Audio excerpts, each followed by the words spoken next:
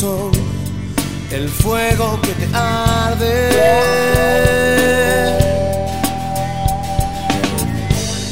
Mis palabras son dos filos que te abren las heridas retorcidas de tu cuerpo con dolor.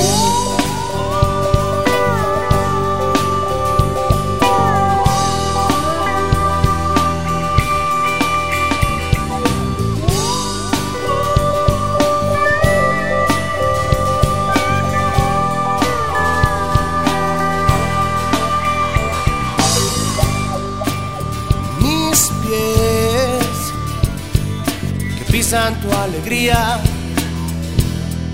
no saben dónde voy.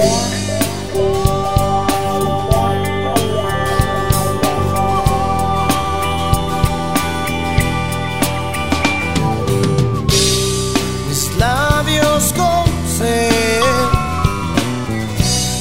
a cosas de ayer no quieren saborear este tiempo.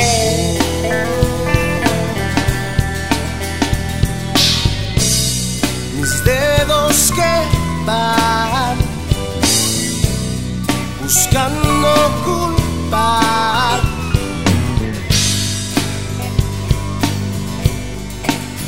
a un sentimiento.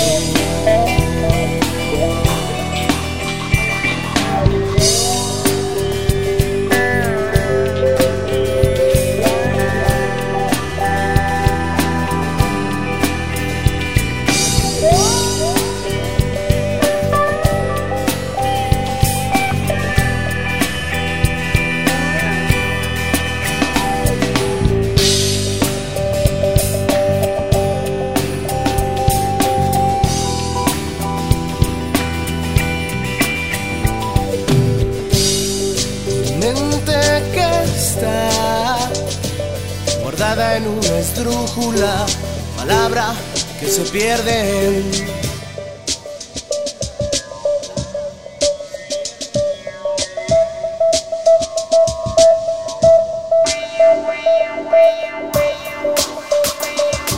Te alegas que se